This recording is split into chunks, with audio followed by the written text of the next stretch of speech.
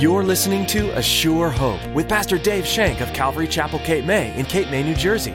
Join us as Pastor Dave teaches verse by verse through God's Word.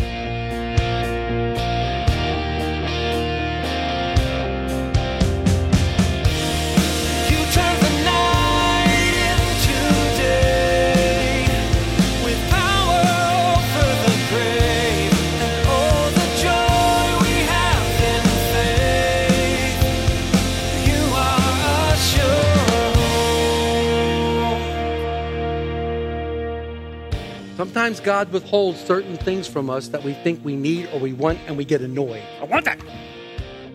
But in reality, He's protecting us. In reality, He's protecting us.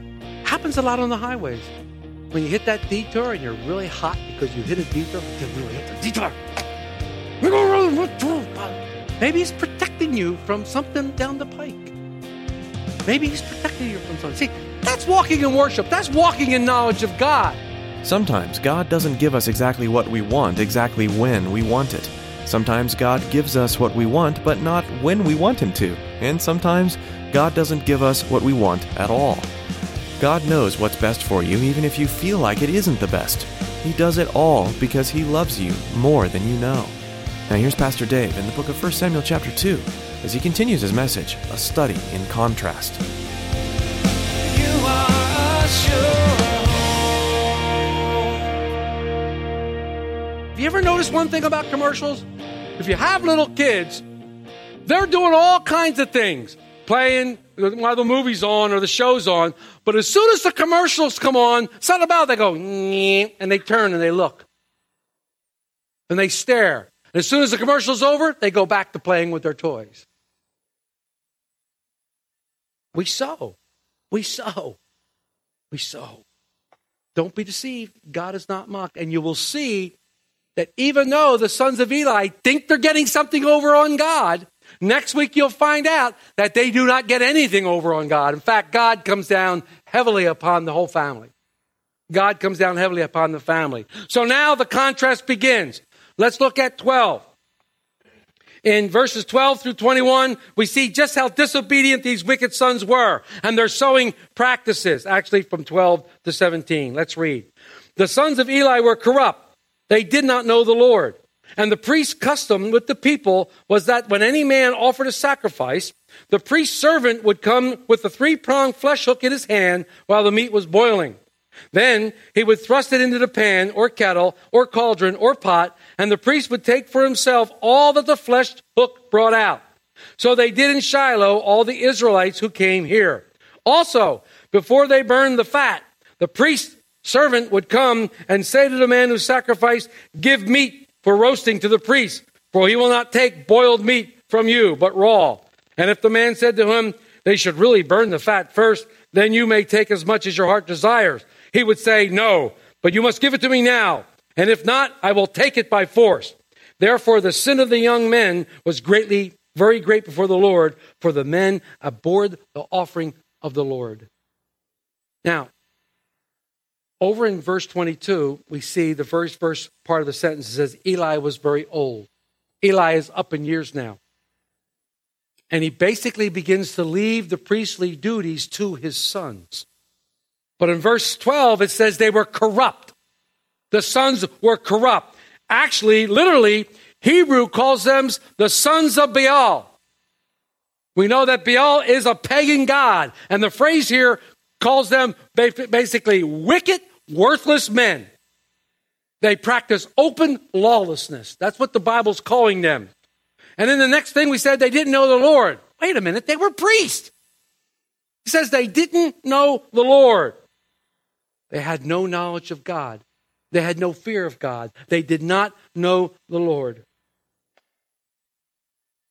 You know, there are many people in our circle who put on a great front. But in their hearts, they are ignorant to the things of God. Oh, they know all the Christianese. They know what to say. They come every Sunday. Even some people come every Wednesday. And they're very, very, even people are active. But they don't know God. They have no knowledge of Him. They don't know His character because they don't know His Word. They don't spend time reading. They disrespect God's word by not allowing the word of God to change their lives. I am who I am, and you can't change me. This is the way I am. They listen time and time again, but no avail. They believe it's all for someone else. I love it when somebody comes to me, oh, such and such should have been here for the sermon today. That was for him or her. Well, not exactly. You were here, so it really was for you. It wasn't for someone else. It was for you. This is sad. Many children grow up in a Christian home are in the same boat today. They think that just because their parents are saved, they are too. This is totally false. And this comes directly from Satan. This is a ploy. They kind of assume that they know the Lord because mom and dad do. But young people have to have a passionate commitment to know the Lord for themselves. And knowing about the Lord just isn't enough. We read all through the Gospels that the spirits knew who God was. They even know who he was. They must have a personal relationship with them all by themselves. These sons didn't know the Lord. And it's mind-boggling to think that they didn't know God. This becomes a significant problem. Yeah. A huge problem. Well, number one, a problem for their salvation because they didn't know God. They didn't know of him. They didn't know his commandments and stuff like that. But the biggest problem was yet to be determined because they were going to take over the priesthood. They were going to take over the priesthood. The priesthood was handed down from generation to generation, from father to son to father to son, all the way down. Now, they did several things against God's word. First thing they did, the law precisely states what portions of sacrifices belong to the priest. You can read that all through the law. Leviticus 7, Leviticus 10, Deuteronomy 18. It all tells you about what the priests were entitled to. God was to take care of the priests. They were entitled to some of the sacrifice. They were entitled to get their food from the sacrifice. But these two guys took all the meat they wanted. And they even took that which belonged to the Lord as well. They didn't even wait until the meat was sacrificed. They just took it when they wanted it. I thought about this, and an interesting fact. In the Old Testament times, the fat was considered the choicest part of the meat. The fat was considered the choicest part of the meat. Yeah, and I just saw some of your faces go, ugh. Why? Because today, the fat is considered the worst part of the meat. In fact, most of our cardiologists say, stay away from the fat. Don't take the fat. So could it be possible that God took the fat for himself, protecting his children from problems? Think of that. God desired the fat. God wanted the fat, and it was supposed to be given to him, burned up in the sacrifice. Why? So the children wouldn't eat the fat. Hence, they would live longer, and they would have healthier lives. Think about that. Interesting. Very interesting. God has a plan. People get so upset with the Levitical laws. The Levitical laws was an extremely healthy way to live. An extremely healthy way to live. And it wasn't all vegetarian either. Now, if you love seafood like I do, you have a problem with the Levitical laws. But the Levitical laws were very, very, very, very healthy. Sometimes God withholds certain things from us that we think we need or we want, and we get annoyed. I want that. But in reality, he's protecting us. In reality, he's protecting us. Happens a lot on the highways. When you hit that detour and you're really hot because you hit a detour, hit the detour. Maybe he's protecting you from something down the pike. Maybe he's protecting you from something. See, that's walking in worship. That's walking in knowledge of God. And giving him thanks for, thank you, Lord, for keeping me from that. Thank you, Lord, for saving that. I get mad at my GPS when it reroutes me. I get mad at it. And sometimes I overlook the GPS and I go the way I think I'm supposed to go, and I sit in a long, long line of traffic going, why don't I even listen to the GPS? They knew that there was a traffic stop there, and they wanted me to go around it. See, God knows all the potholes that are coming towards us. He sees the beginning, he sees the end. And sometimes he says, Dave, go by the pothole this way. No, I'm going straight. Okay, come home. God protects us in many different ways. He protects us in many different ways. And we need to be aware of that. Need to be aware of that. Verse 17 says, therefore the sin of the young man was very great before the Lord. The men abhorred the offering of the Lord. I had to look up the definition of abhor. It's to regard with horror or loathing. It's to detest. Ugh. I started to think about this word. I think about this scripture, and I'm thinking, there are people today that detest and abhor the sacrifice of Jesus Christ on the cross. They look upon it with horror and loathing. And just as God was preparing judgment for the sons of Eli, those people that have shunned the cross, those people that have ignored the cross, those people that have put the cross away in their loathe and horror, those people that detest the cross, God is preparing judgment for them as well. Not a pretty sight. The greatness of the sins of Eli was found in this, that they, through greed, violence, intimidations, and this was a bigger sin, they made others not one to come to God and bring their offerings to them. They were a stumbling block. They stumbled others. We've had many discussions about being a stumbling block, or even making others blaspheme the God because of our actions. It's a horrible thing. But this is what the sons of Eli were doing. This was the second thing they did against God. They caused people to stumble, and they caused them to blaspheme God. And we come to the contrast in verses 18 through 21. But, see how God changes everything with that one word? Every time at one word, he just changes the whole focus. But Samuel ministered before the Lord, even as a child, wearing a linen ephod. Moreover, his mother used to make him a little robe and bring it to him year after year when she came up with her husband to offer the yearly sacrifice. And Eli would bless Elkanah and his wife and say, the Lord will give you descendants from this woman for the loan that was given to the Lord. And they would go to their home. And the Lord visited Hannah, so that she conceived and bore 3 sons and 2 daughters. Meanwhile, the child Samuel grew before the Lord. I love that. I love that. God was about to bring judgment down upon the house of Eli. But he was blessing Hannah and Elkanah with more children. Remember when it opened, she was barren. When we opened 1 Samuel 1, she couldn't have children. She was the brunt of all the jokes in the neighborhood, including Peninnah. She was the one who couldn't bear children. She was the one when she walked down to the well, they would go, there she is. Whispered about her, talked about her. Something wrong with her. She must really have sinned.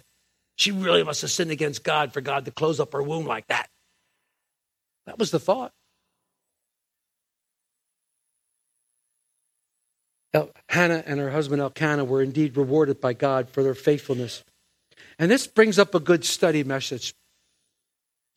I don't know about you, but I have a hard time with math. I do have a hard time with math. In fact, the 3 things kept me from being an architect were analytical geometry, calculus, math. I have a hard time with math, but yet I was a shop teacher all those years, and I used more math than I could possibly ever think of. But math and I never got along. But you know what I have a hard time thinking about? God's math. God's math is so much different than ours. We can never understand God's math. His ways are simply not our ways. His math is so much better than ours. You know why? You can't outgive God. You cannot outgive God. Give to God what is his, what belongs to him. Give it to God. And you'll receive back more than you can ever imagine. And that's not me saying, that's the Bible saying that. Give to God what is hid. Seek first the kingdom and his righteousness, and all these things will be added. This must be the rule of our life when we put the priorities there. Yet it is wrong to think that this is just another priority to fit in a list of priorities. This should be at the top. Seek first the kingdom of God and his righteousness. Instead, we do everything else but seek the kingdom of God. I'll give you a couple examples. We rarely have to choose between honoring God and loving our wives or being good workers. If we honor God and seek first the kingdom, we will be the good husband. We will be the good worker.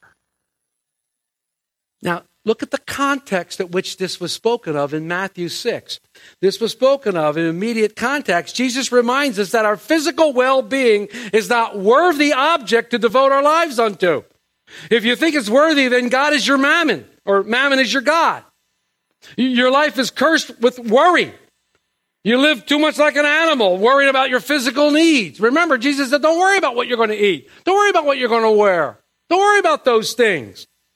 Don't be concerned with your physical needs. Jesus tells us, know that God is going to do something mightily. He's not telling us to stop worrying. No, he's not telling us to stop worrying. He's telling us to replace worry with the kingdom of God. Take your worry. My mom used to always call me a worry wart. You worry wart. I don't know what that means. I don't even know why I said that. A habit or a passion can only be given up for a greater habit or passion. We give that up. We give worry up to God. Cast all your cares on him because he cares on you. Be anxious for nothing. You know all the scriptures. If we put God's kingdom first and don't think about our physical well-being as worthy object to live our life for, then we're going to enjoy everything else. He promises heavenly treasure. He promises rest and divine provision. He promises fulfillment of his highest purpose for man. Does anybody know what the highest purpose of man is? Worship God, fellowship with God. That's what we were designed to do, and that is the highest calling any one of us could ever have. Fellowshipping with God. Being part of his kingdom. But there's a choice. Seek first the kingdom of God. It's a fundamental choice that we have to make. We first repent and are converted.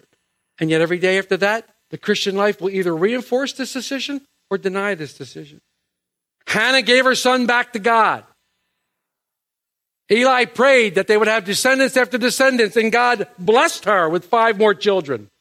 5 more children she had. Why? Our God is a giving God. Our God is a gracious God who gives liberally. He gives to us liberally. The greatest gift he ever gave to us, we will celebrate. For God so loved the world that he gave his only begotten Son, that whomsoever should believe in him should not perish but have everlasting life. God is gracious in his gifts, and you'll never outgive him. Give what is rightfully due him, and leave the rest to him. Hophni and Phinehas were corrupt. In fact, they were called Satan. Baal is a Satan. Baal is the most pagan of all gods. It says they didn't even know God. But remember this. We have people we deal with every single day just like this. They are corrupt. They don't know God. But they will never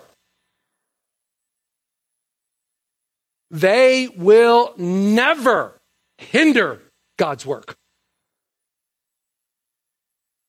Just because you may deal with someone who doesn't believe in God, who chooses to see the cross as something detestable and horrible and loathes the cross, that will not negate God's work on the cross. It doesn't negate it. You can never hinder the work of God, ever hinder the work of God. And regardless of whomever believes it, it will never, ever cease to be true. You may look like it.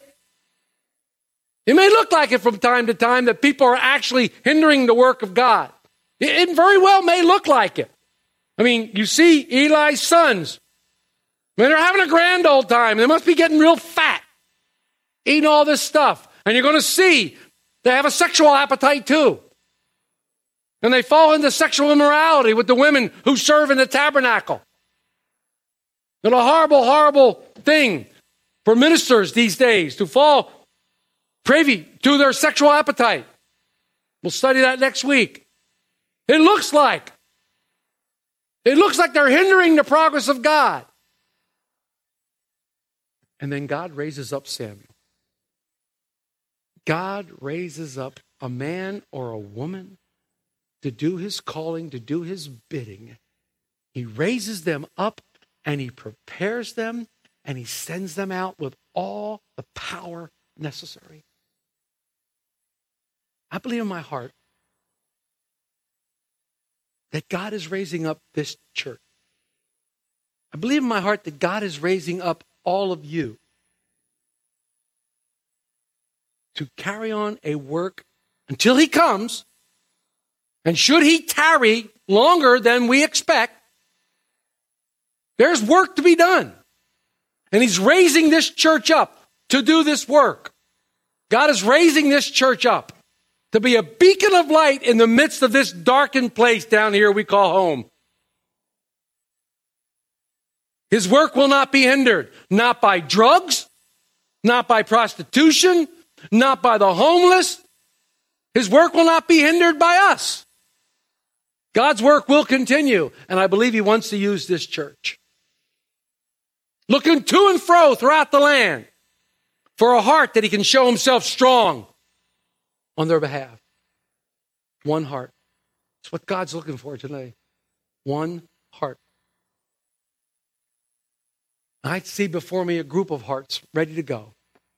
A group of hearts ready to take that challenge. Wanting to change the area and they live to make this a godly area. A area that worships the one true living God in spirit and in truth. God's work doesn't stop when God's ministers are corrupt either. God will always make a way. Always. We must believe that and we must have faith in that he has chosen to use this church in some reason.